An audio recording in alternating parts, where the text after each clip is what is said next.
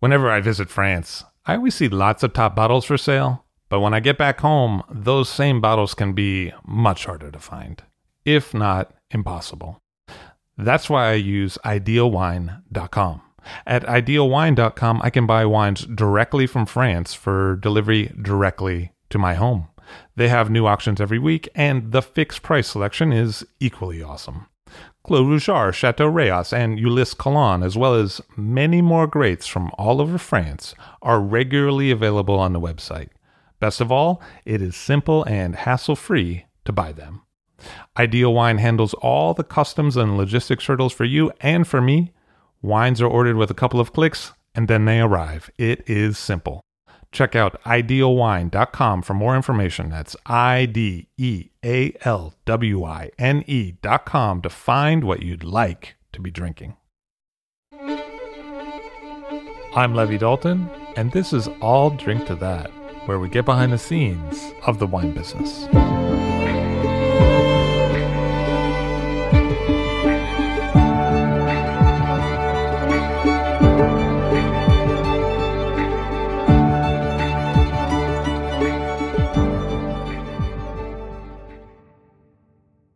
Mark Vlasic shares a little bit of a long career and perspective in making Oregon Pinot Noir at his winery St. Innocent.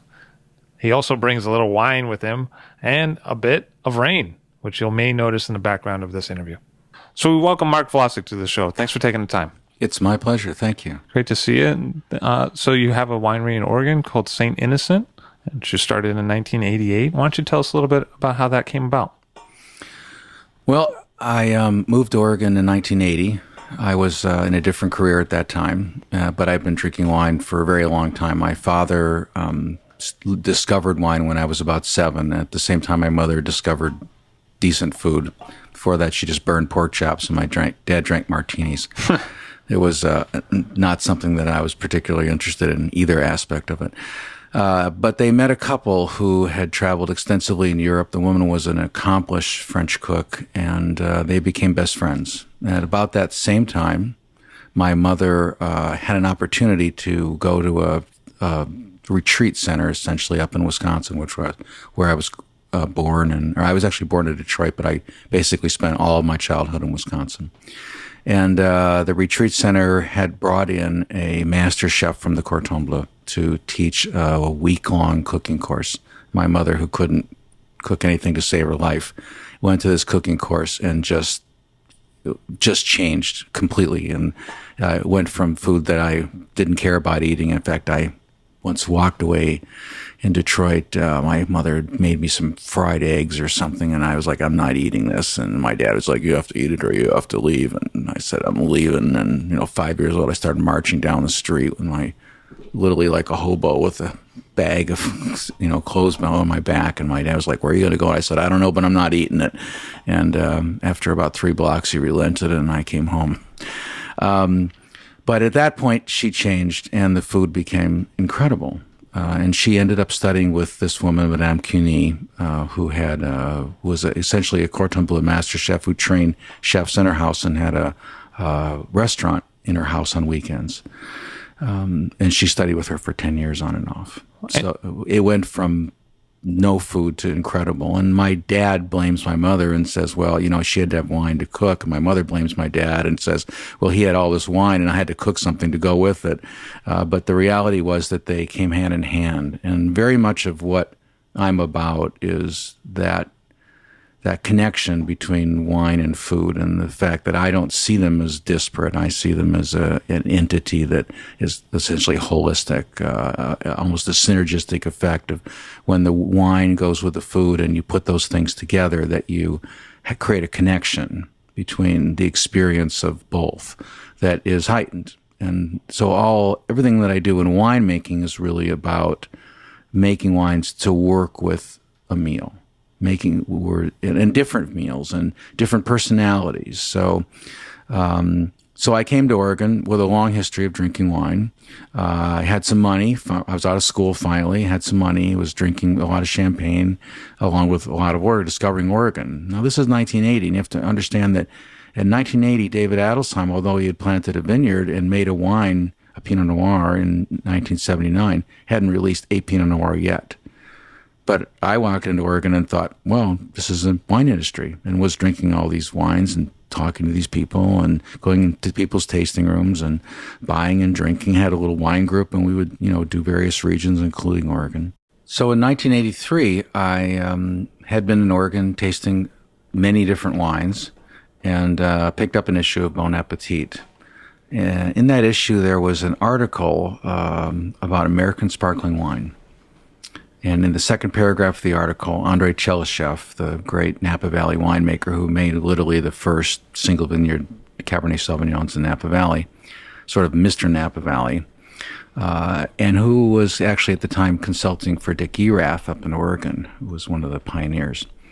In that article, he was quoted as saying that the greatest sparkling wine in America would be produced in Oregon, not California, because Oregon was the right place to grow the grapes of Champagne, Pinot Noir, and Chardonnay. And I just was reading this article, and it's like the lights went on, or maybe some lights went off. I'm not exactly sure. I just said, I'm going to do that. And that was it. And at that point, it became probably just shy, or maybe not just shy, of an obsession.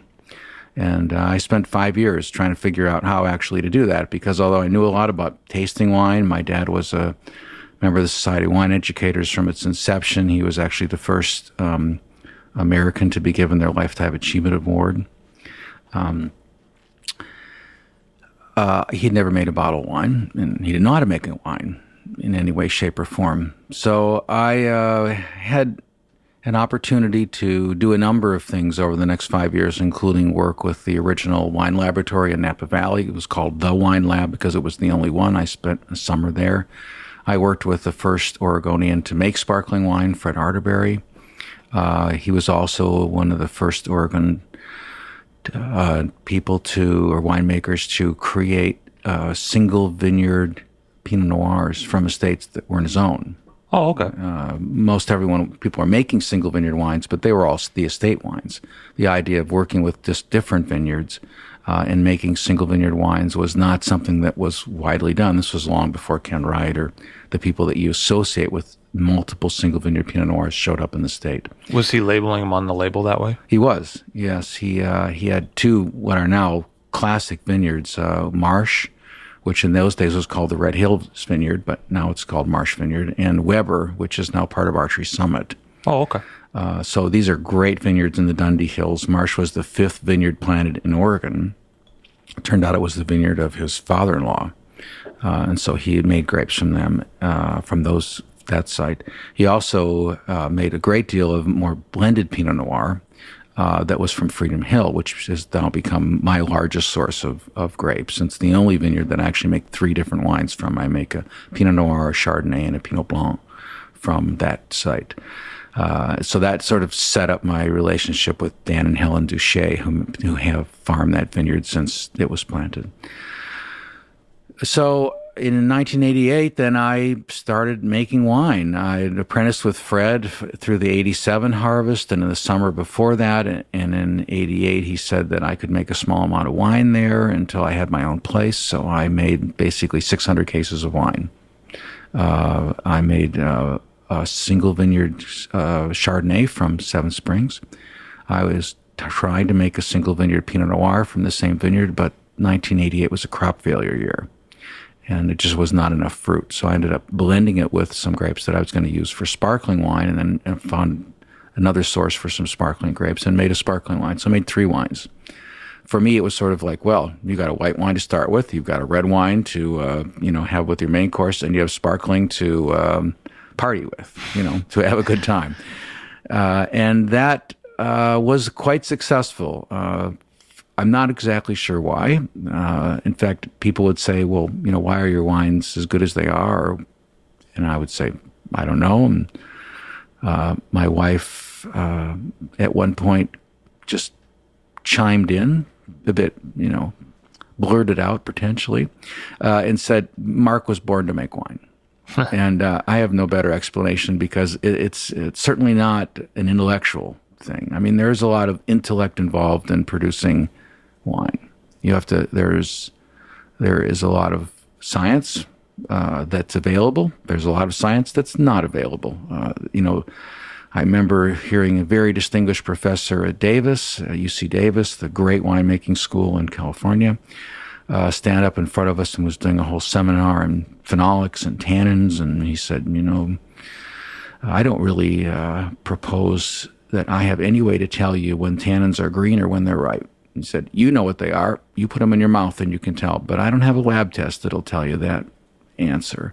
And it just reinforces how little we know about the specific chemistry of why wines actually taste a specific way. We know a lot about things that make wine stable or unstable and things that will promote oxidization or dealing with reductive issues. We have a lot of information about those things. We have a lot of microbiologic information. But why does wine taste the way it is? When are grapes ripe? Every year they do seminars on when to pick, and every year they basically say, we don't really know. It's really, that has to be an intuitive thing that the winemaker just understands. That the winemaker can go in a vineyard and taste the grapes, and some people run a bunch of labs, but ultimately it comes down to a sensory evaluation of what's there. Is that where you want it to be to make what you want to make in that year? And I think that's an important thing to remember, that there are winemakers who make what they believe is an ideal wine. And so they're trying to sort of get rid of what happens and what changes in one vintage to another. There are other winemakers like myself that say, the vintage is part and parcel to what we're creating. So it's important that the vintages are different. It is a part of the characteristic of a wine, part of the personality of what we're creating. And so to reflect those differences is important. And the concept that one vintage is good and one vintage is junky or not good or of inferior quality is a vast oversimplification and probably at its very core not accurate. There are certainly vintages which are much more difficult for us to make good wine. There's no question. And again, I defer to my wife who says, when the vintages are tough, it's where you separate the men from the boys, or the women from the girls. I mean, essentially, it is when you have to pull out all those resources to say, okay, how am I going to get this fruit ripe? First of all, how am I going to keep it from getting rotten, which is in Pinot Noir is a disaster. In white wine, a little rot is actually quite lovely. I mean, some of the great white wines of the world are made from botrytis fruit. Of course, there's a difference between botrytis and just gray rot, but usually we can manage those differences. But the differences between vintages are more about the balance of the wine. Is the wine more about its fruit, less about the other things, the spices, the flowers, the herbs, the forest floor? Is it more pungent and just in-your-face fruit? Or is it more layered? Is it more nuanced? Is it relatively low acid and higher alcohol, and those usually go together, so that it's more accessible in its youth, it's easy to drink? Or is it a little higher in acid, a little lower in alcohol, and thus it's built a little more for aging? It's built for people that want to put it down. And that's really where the essences of vintage variation come from. I think I probably digress. No, but that's interesting, though, because you're somebody that seems to be looking for and appreciating the differences between multiple vineyard sites, between different grape varieties, between different styles, between different vintages. And maybe that's what has drawn me to several of your wines. Seems like there's a little bit more subtle understanding than analog, binary, on or off, good or bad. Do you think that that's true? And what would some of those differences be, if so, between some of the vineyards you've worked with? Well, I absolutely think it's true. I think that it is all those secondary flavors beyond just the obvious fruit, but it is even in the fruit. I mean, there are vineyards which are very cherry. There are vineyards that are very much more berry. Then there are vineyards that vary between red and black, and sometimes very black, and sometimes even in the blue fruits. And I actually brought a wine today, the Momtazi vineyard, which is really very much into the blue-black fruit realm. This is quite unusual in Oregon. People usually are looking for cherries and red fruit and these kind of perfumey nuances. And this particular wine comes from a site which is just geologically, geographically, and climatically different. It just isn't that kind of place. And it's very much, I think, reflected in what's in the bottle. Where the Dundee Hills, the original place in Oregon where you grew grapes, where David Lett from Eyrie planted his first vineyard, where Marsh is, where Weber is, where Domaine Drouhin is. I mean, it is a God-given place to grow Pinot Noir. It's easy to grow Pinot Noir there. I mean, it's made. We were given this gift of this site, and thank God David Lett didn't plant his vineyard in some hillside on the other side of the valley where he probably would have been not at all successful, would have abandoned the effort and left, which his professors told him he was going to abandon it because it was all going to mildew and he wasn't going to get any wine. And thank God he picked the right side and made brilliant wine almost from day one. The differences between these sites then affect the wine. And I think that the way that happens is very much the same way that anything develops. If you put a grape in a place where it's easy for it to grow, where it has lots of dirt underneath it. And of course, you can't grow grapes in really fertile soil because what happens is all they do is grow leaves. And the fruit never gets ripe because if the vine says, well, I'm happy. I'm just going to grow leaves. That's my job, to get bigger and bigger and bigger. Only when it's actually limited in its energy does it say, oh, well, I better make some babies because I need to procreate. And what we make wine from, as Lucy Morton, a great viticulturist, said, we make wine from the babies of a vine.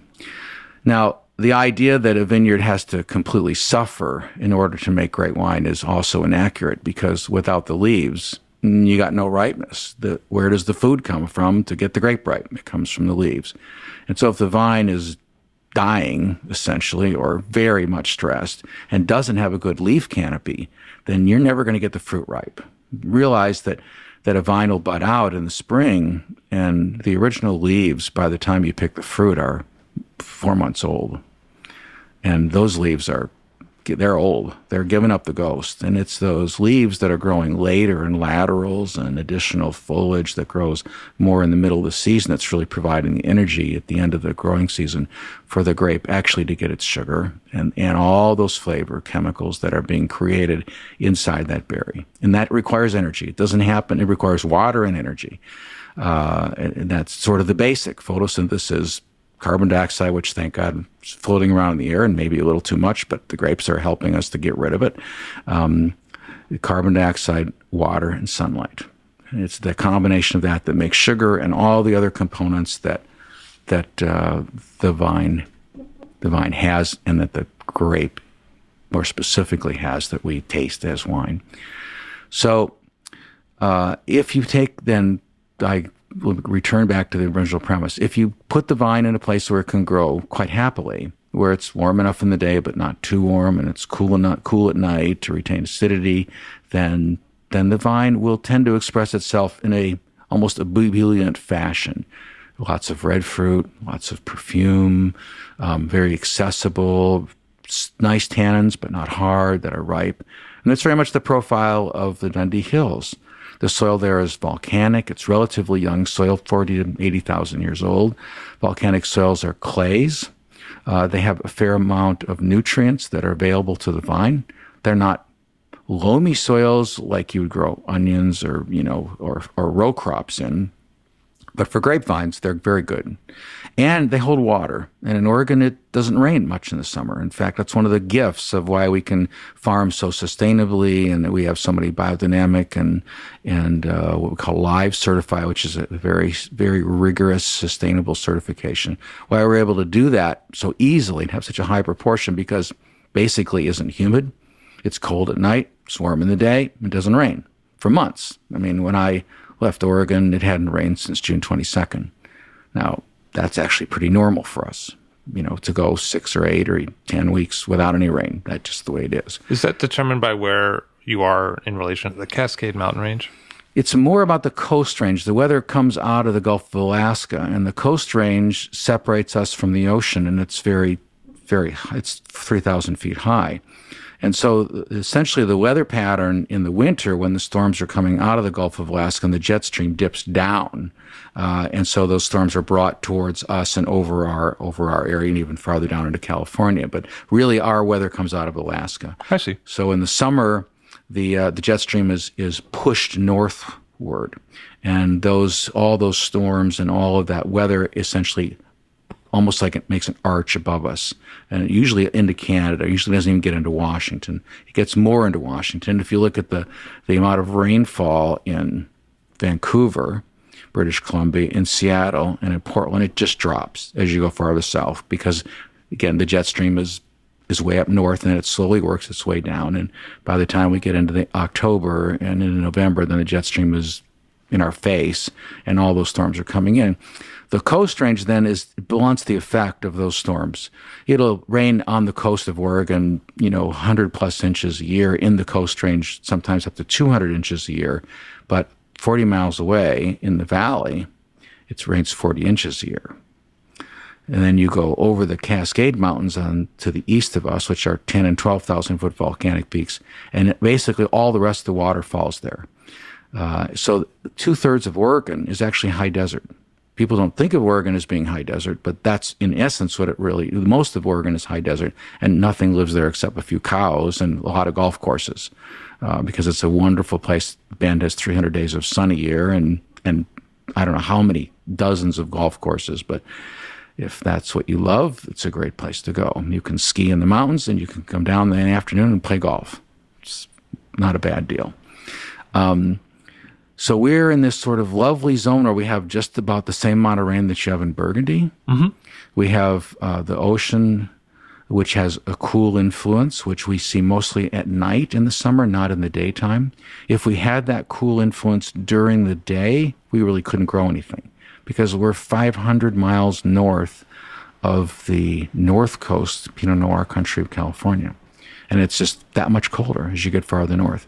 But because the mountains, instead of 1,000 feet are 3,000 feet high, it essentially blocks all that cold breeze in the day. So the valley is this essentially oval tube that collects heat all day and gets to be high 80s, 90s routinely, sunny, low humidity. But then as the sun goes over the mountains, the air mass cools, just like a hot air balloon cools, it collapses, and the air has to come from somewhere to fill it. And because the Cascade Mountains are 10,000 feet high, it doesn't come from there. It comes from the ocean where it's 3,000 feet.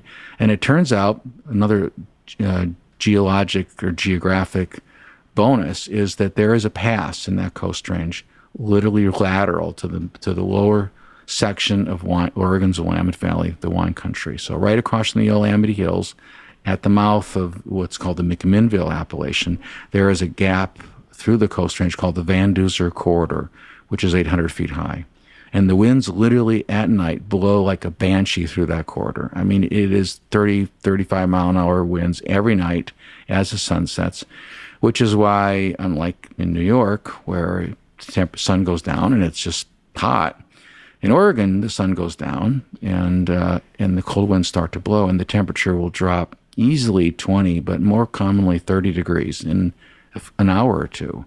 Now, if you're actually at the outlet of the Van Duzer, the McMinnville Appellation, at one of these vineyards that we're tasting today, Momtazi Vineyard, literally the temperature will drop that 30 degrees in half an hour. It will literally go from you're standing on the hill in your T-shirt, you're trudging around this very steep vineyard, sweating, and the sun goes down and the wind starts to blow and you need fleece. It's just crazy. I mean, literally, it'll go from the 90s to the 60s, and at nighttime, it will drop. Like at harvest, I will pick fruit early in the morning.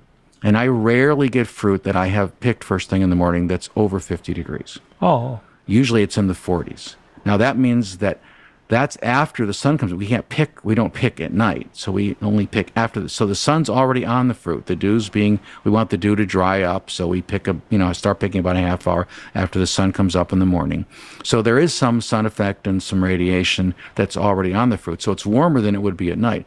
When you think about being 90 some degrees in the day and below 50 at night, sometimes we're getting more like 40-degree variation. That's very good for the vine because the vine, if it's warm at night, needs energy. It basically stays metabolically active. Doesn't essentially go to sleep. And the vine is smart. It knows that the sugar is important for storing for the winter and for the grapes. So at nighttime, the vine gets its energy from acid. So in a region where it's warm at night, the grape uses its acid for fuel, and the acid drops, and the wines get softer and softer, which is especially problematic for Pinot Noir and for white grapes, because you want that acidity, because that's the core. Remember, Pinot Noir has a lot of tannin in the grape skin, but not that much that sticks in the wine. Why? I don't know that anyone really knows, but the reality is that there's actually more potential extractable tannin in Pinot Noir than it is in Cab or Merlot. I didn't know that. Yeah, but only about half in the wine. So when you look at the structure of a wine, the structure of a wine is essentially the addition of tannin and acidity. Mm-hmm. So if you have a lot of tannin, you don't need a lot of acidity to create the balance, which is why Cabs and Merlots and some Syrahs, but more European Syrahs, especially in Northern Rhone Syrahs, have a lot more acidity because it's a cold valley also. But I digress. The idea that the structure for Pinot Noir needs acidity is not only because we always think of it as a food wine, but because it won't have as much tannin as Cab and Merlot. So the acidity is the other backbone of the structure of Pinot Noir, and the two of them together are very complementary and essentially enhance the food compatibility because acidity is what helps to clean off our palate and to refreshen our mouth. You're a noted chef yourself, as I've heard many people say that you're pretty good around the kitchen. You do some dinners for the Oregon Pinot Camp, which I think you're a part of. Do you want to talk a little bit about that? Well, you know, my mother originally told me that she wasn't going to teach me to cook because her mother didn't teach her to cook, but I was a very intense child.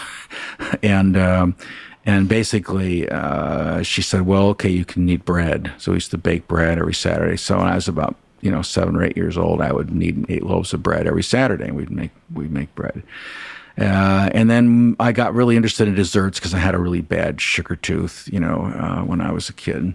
And one night she came home. I was babysitting my sister. I think I was 11, and I was standing over the stove beating this double boiler.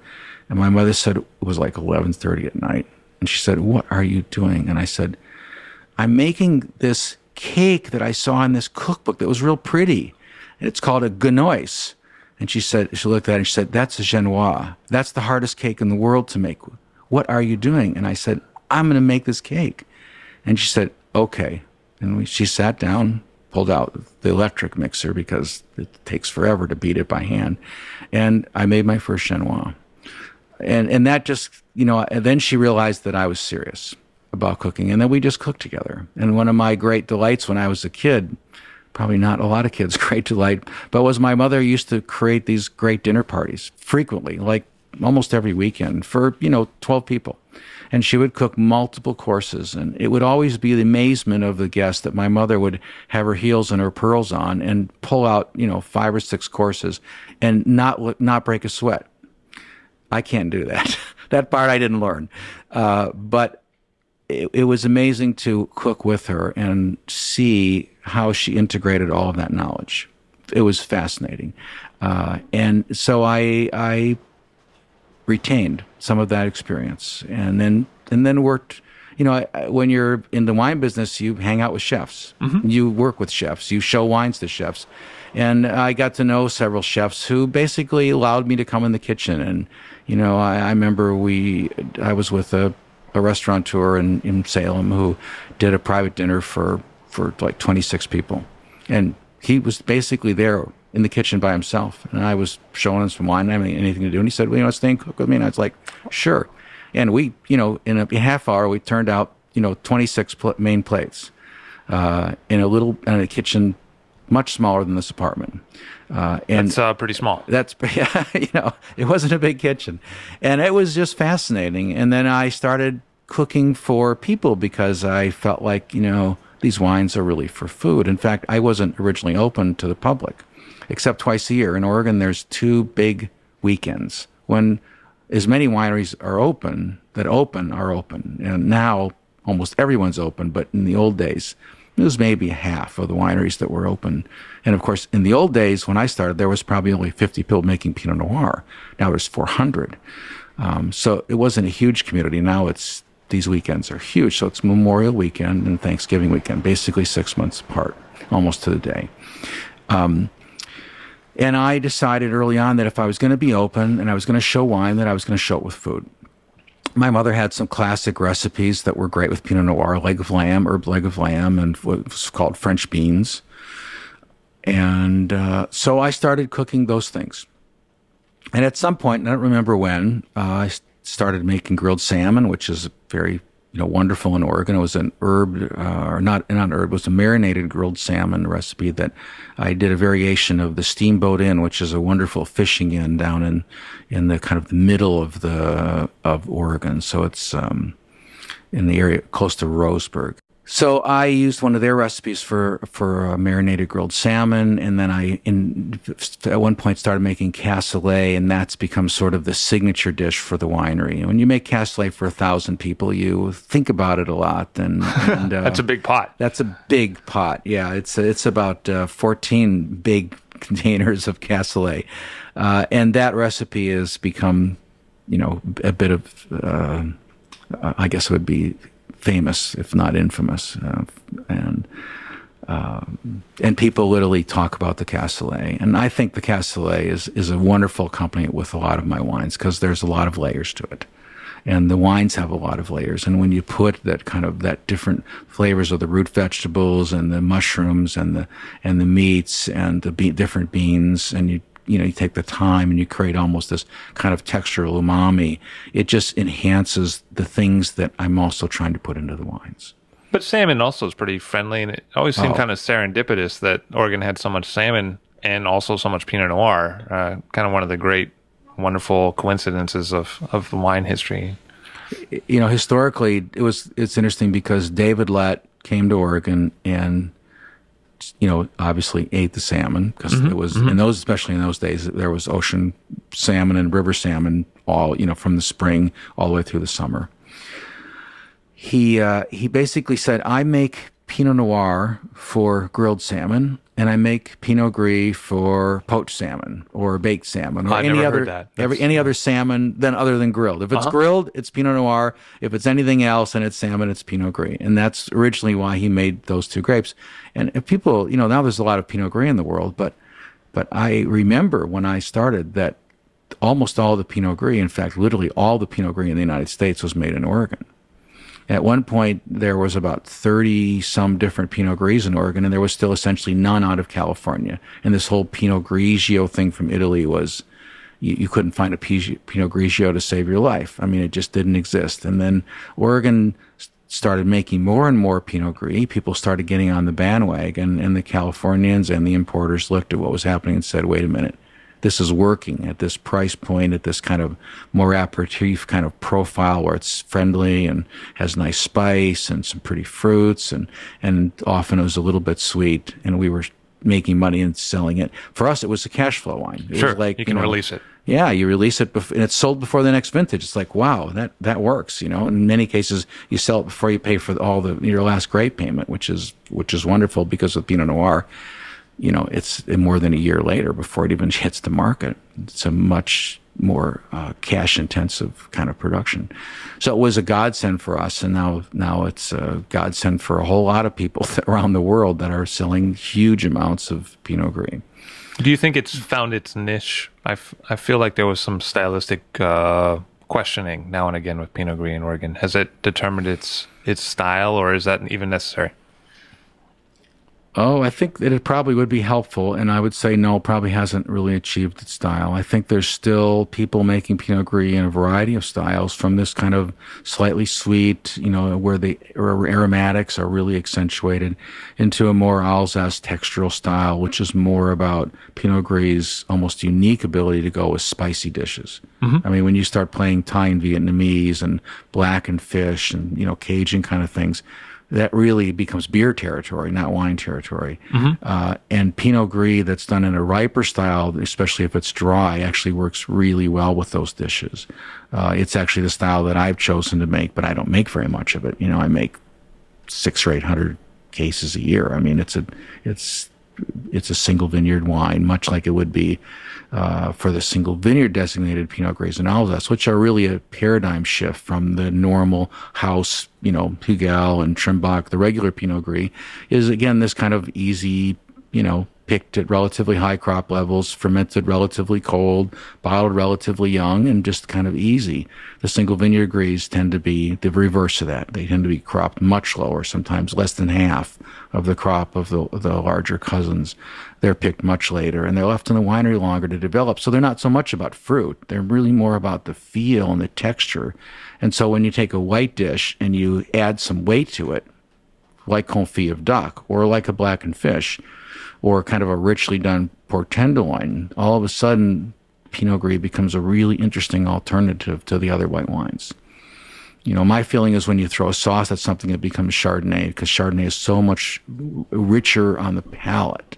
It has the ability to convey a lingering texture very, very well. And so when you add a sauce to a dish, you're essentially stretching those flavors across the mouth. Then it becomes Chardonnay food. But when you don't have a sauce, and it's more about the essence of that dish, whether it's meat or vegetables or mushrooms, and that dish becomes very much about its texture, especially about texture with some heat thrown in, then that style of Pinot Gris works. And so there are people doing the richer Pinot Gris, more textural, the lighter, easier Pinot Gris. There are some people that are doing Pinot Gris in barrel, trying to build a little more breadth and at the sacrificing some of the fruits. But I don't think that there is a dominant style. Certainly the people that are making it easier to drink and more fruity are making larger volumes, so we see more of it in the market. But if you look at the numbers, by the numbers, I think it's kind of all over the board. And what about Pinot Noir? So many people have come to the area to plant Pinot Noir. It really seems to have become the signature grape of Oregon in many ways. What are the stylistic options available, and what do you encompass within your different bottlings? Well, I mean, the market forces us to address the issue of Pinot Noir at a lower price point. And in Oregon, but I think in most places, the reality with Pinot Noir is that it's very difficult to grow Pinot Noir at anything but a low crop level. When you increase the crop level up to even a fraction of what you could easily grow, Cab or Merlot or Syrah at, Pinot Noir just loses all of its flavor. So inherently, since the amount of labor to bring an acre of grapes to ripeness is fixed, it's not based on the number of pounds, it's based on the land surface area. If you can't hang 5 or 10 or 15 tons an acre, which you could never do in Pinot Noir, if you can't do that, it becomes very difficult to make a $7.99 bottle of Pinot Noir that's any good, that tastes like anything. In fact, around the world, Pinot Noir only has to have 75% of Pinot Noir. So you can basically take some Pinot Noir you crop heavily that doesn't have a lot of character and just blend 25% of Syrah and Merlot or something, or Cab into it. Probably not Cab because it probably shows, but it's common to blend it with some Syrah and just kind of build it up. And then you keep the price point down and crop it heavier. And you can still call it Pinot Noir on the label. You can outside of Oregon. In Oregon, you can't. Oregon has a much stricter labeling law, so you can't play that game. And as soon as you put a vineyard name on a Pinot Noir, a site-specific wine, then it has to be all Pinot Noir. You can't deviate from that. But so there's a style in Oregon that is driven by a need to have a wine not at $7.99 because it's not reality. We just can't do that in Oregon. You can do that in California. You can do it other places and do it in Chile, and you can blend to make it. But in Oregon, with the labeling laws and the climate that we have, it's not reality. So we're looking at $17.99, $23.99, $24.99. That's kind of the base level of Pinot Noir. And there's a huge demand for that. And it drives styles. You can't put that all in a high percentage of new French oak and make that work. Not at $1,100 a barrel, that doesn't happen. But there is a demand to create a more budget-minded, cost-conscious Pinot Noir in that sort of $20 or $18 to $25 range, and a lot of people do that. And generally, those wines are made for the money. There's a lot of energy, and they're not high profit margin wines. There's a lot of people that are doing it and just kind of scraping by. It's a lot easier for people to do it in high volume vintages because there's blending material out there. You can buy bulk wine and do it. In a low crop vintage like 2008, 2010, those wines kind of disappear because there's no fruit available. Everyone was short on the harvest, and you can't really do it. Then there is the whole variety of reserve level wines for people that believe that blending across sites is making this most superior, the most interesting wine. And certainly that comes out of Burgundy. There's a lot of blended Pinot Noir that just has the name of the village on it rather than a single vineyard that is indeed blended. In fact, everyone in Burgundy, I think, would admit that other than a few really fantastic sites, that Pinot Noir is much better if you essentially blend from a wine that maybe has more structure and a wine that has more fruits and a wine that has more acidity and a wine that has lower acidity. You put these things together, you can make a more homogeneous, a more attractive, more expressive wine. So every year, somewhat similar character. Yeah. Well, maybe not every year, but more of a character of the house, a kind of balance of the house that will vary. The balance of the fruit and the acidity and the alcohol will vary because you can't really change that. But there is a style of either very precocious or very fruit driven or very spice driven. The amount of oak that these people use will remain essentially in balance. And that's really the style of the house. And the most famous, I think, is probably the Ponzi Reserve. Over many, many years, this has become really one of the great wines that's blended in Oregon. Then you get into, the other really great would be the Domaine Drouhin Oregon wine. It's essentially blended. It's primarily their estate, but they use a number of vineyards around the Willamette Valley and put those pieces together and make a very lovely wine at a very fair price point. And it's it reflects the vintage, but its basic style is very consistent with what Véronique is intending to produce. Then you have people that are making single vineyard wine, and then you really find much more of the expression of the personality. So then you have people that are, and of the place where their grapes primarily come from. Of the place. Of that place. And that will vary then very much on the geography and geology. So like I referenced earlier, the Dundee Hills is a great place. So you have wines that are very perfumey and very red fruited and have kind of soft tannins.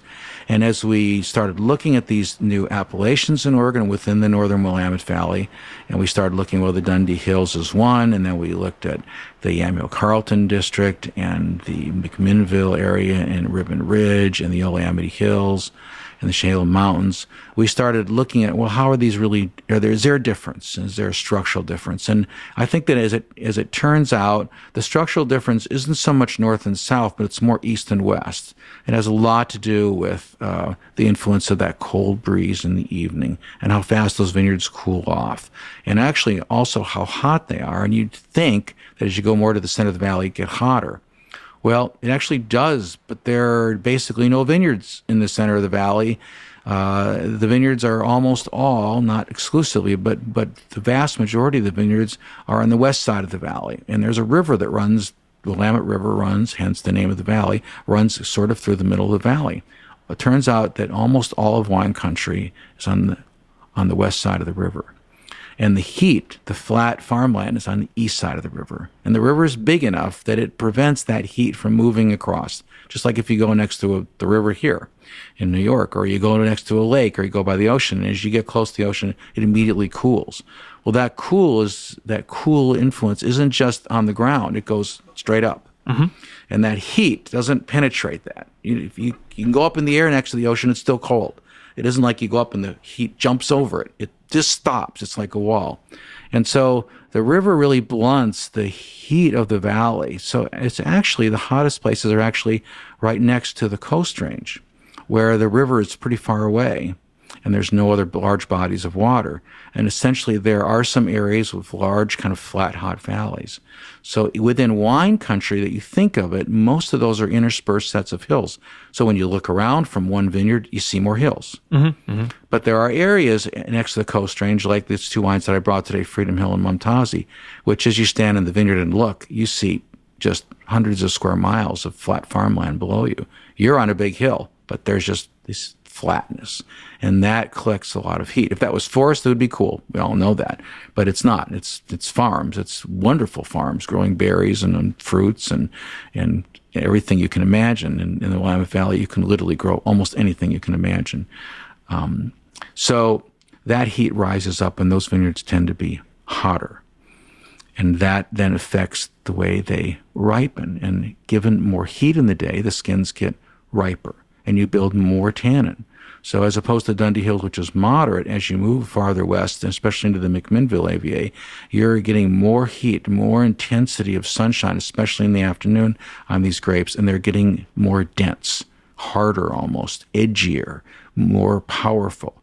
And then you couple that with this cold wind that's blowing at night, and really those vineyards that are far west are cooling faster, so you're retaining more acidity.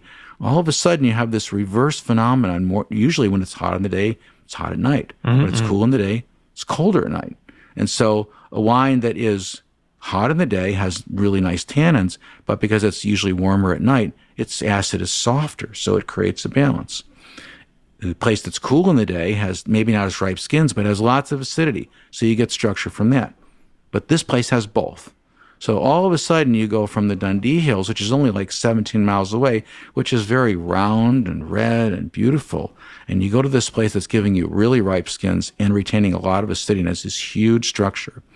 The other part that really plays into this is the Dundee Hills also has this relatively rich volcanic soil, which is 6 to 10 feet deep in most places. But you go to this edge of the coast range and you're going to much older, much poorer soil that has less nutrients and less water. So the vine is struggling to do his job. And so that results in you tasting that struggle. So the wines are not so generous. They're not so red and pretty and perfumey, but they're darker, they're spicier, they're more rustic, they have more weight in them. And so within a short east to west distance, you have a very dramatic change in this sort of terroir aspect. And that, to me, is the most fascinating. And that's really what I'm trying to create in the winery, is find these different places. And then Momtazi is a big vineyard. It has low altitude, it has high altitude vineyards.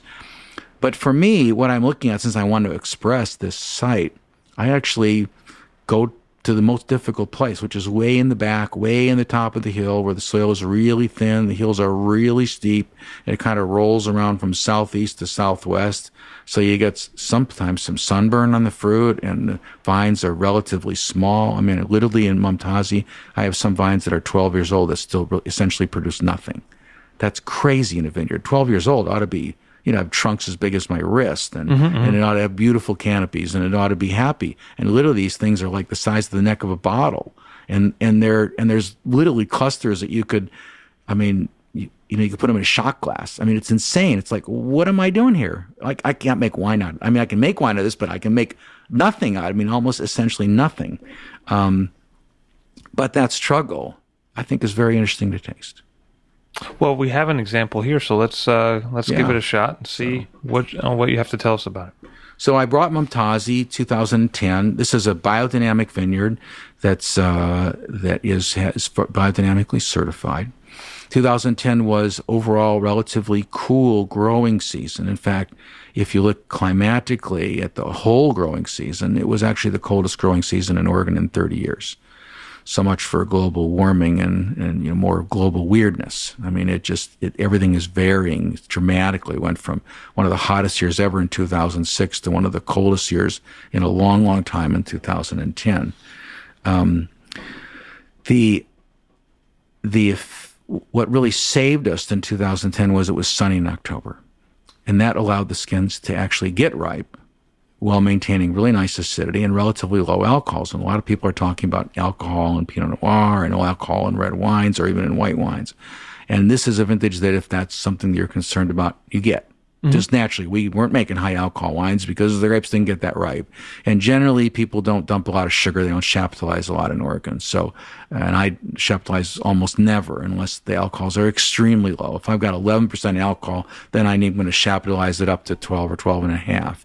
And that actually happened in 2011, where we had sugars that were lowest I'd ever seen with reasonably ripe fruit. There was just no sugar because it was such a late year, and so much of the time when the grape was maturing was way at the end of the growing season. I mean, literally, we picked fruit into November. I had never done that. In fact, the latest day I ever picked any fruit was Riesling when I was working with Fred Arterberry in 1998, and we picked it on Halloween. That was it, But I never picked fruit in November, and I literally picked Pinot Noir on November 5th. I mean, it was like, wow, in 2011.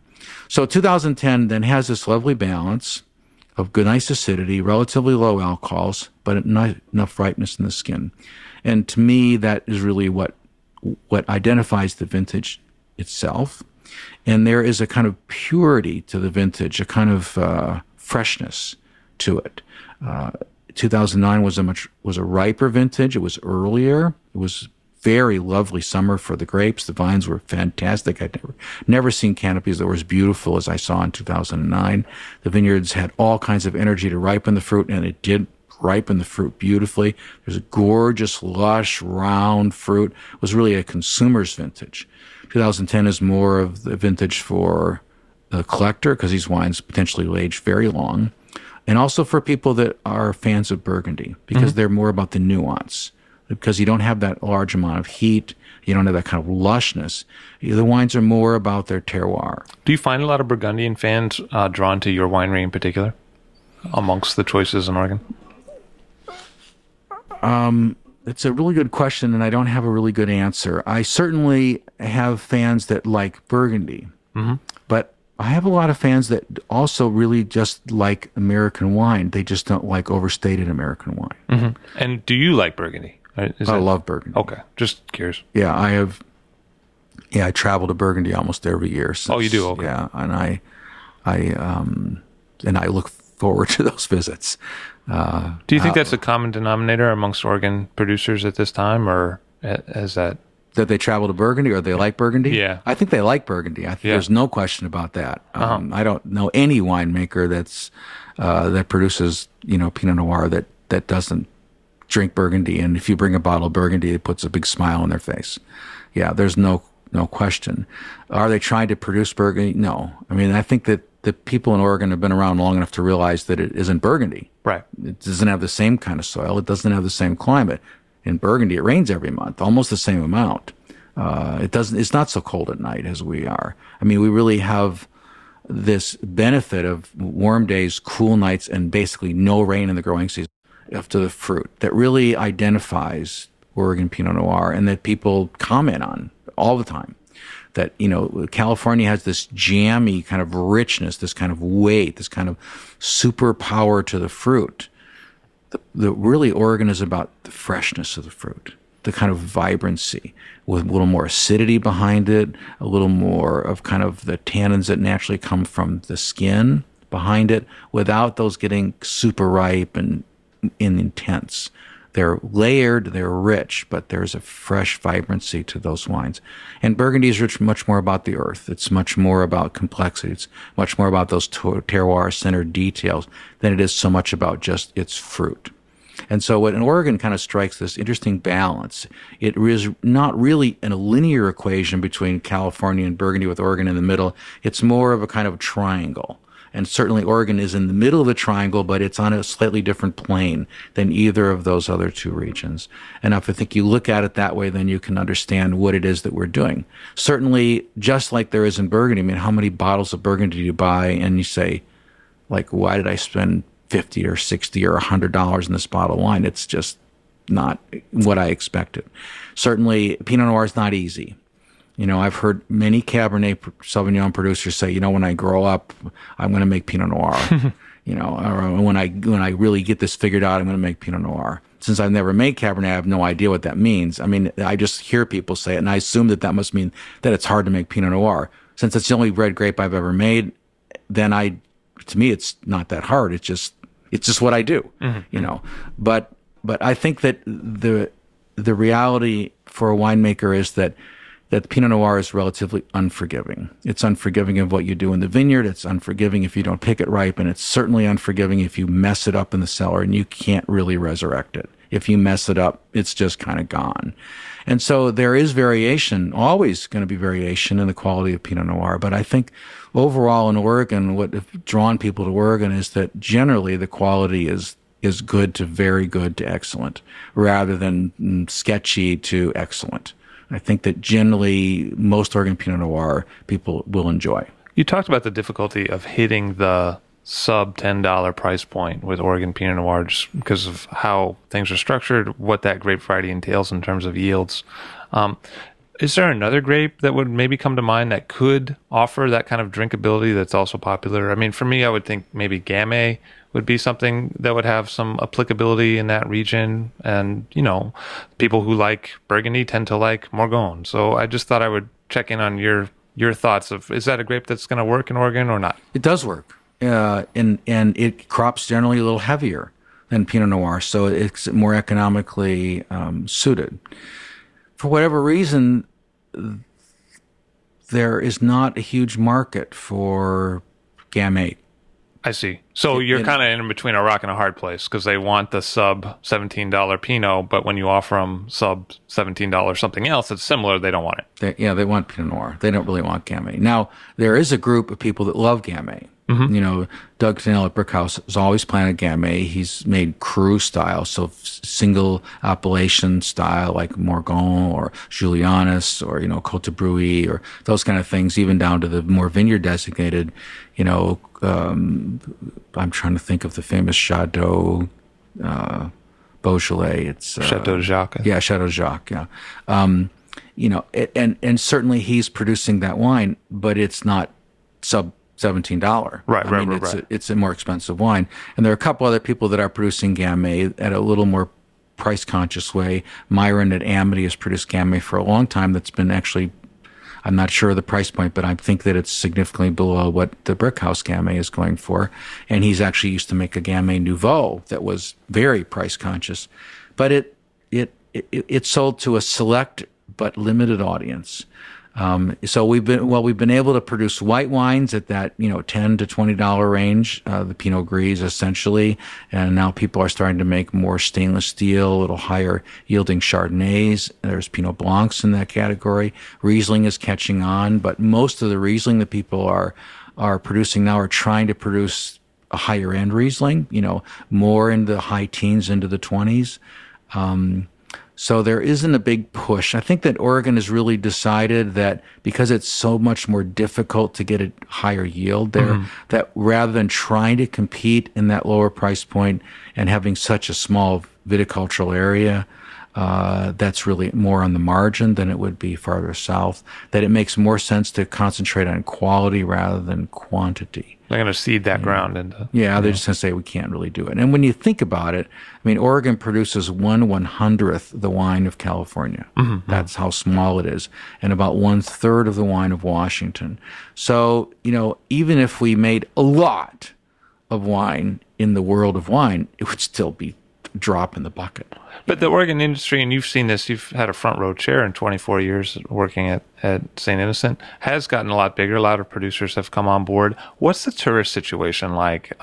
In another 25 years, are we going to see an emergent Napa North with the Grand Chateau and more of a tourist curated experience? Or is it always going to seem somewhat like a grower with boots in the ground? Well, I hope it's a balance. I think that what's happened in Napa is, they're limiting. You can't add a winery with a tasting room. You can't do this, you can't do that, because essentially it's a very limited area geographically. There's basically two roads, one on either side of the valley, and they're full of cars, and the locals are like, I can't even let my kids walk next to the highway because it's dangerous. People have been drinking and driving, and there's so many cars. It's just not family friendly. It's a commercial district, and that's not what we want. I think in Oregon we have been looking at those issues. We're actually looking at them right now. In fact, there's a land use natural resources committee that's working on some legislation that's been coming through Oregon legislature the last 2 sessions. And I'm actually on that committee and kind of looking at how are we really going to regulate ourselves. And it's interesting when you say, well, we want to limit this and we want to limit, what kind of things we can do in the wineries and what kind of things we can do on vineyard property. And the legislators look at you and say, are you crazy? Like you want to limit yourself? You want to not be able to do like weddings or birthday parties or festivals or rent your facility out? And we're like, yeah. And they're like, are you nuts? Right. Like, you got to be kidding me, right? Wouldn't you like revenue? Yeah. And we're saying... And a tax base is probably their concern. Yeah. And we're kind of like, no. What we really want is we want people to come and have a really great experience in wine country. We want them to see what it is that we do in the area with the vines, with the barrels, in a non-commercialized... And that's really the way it is.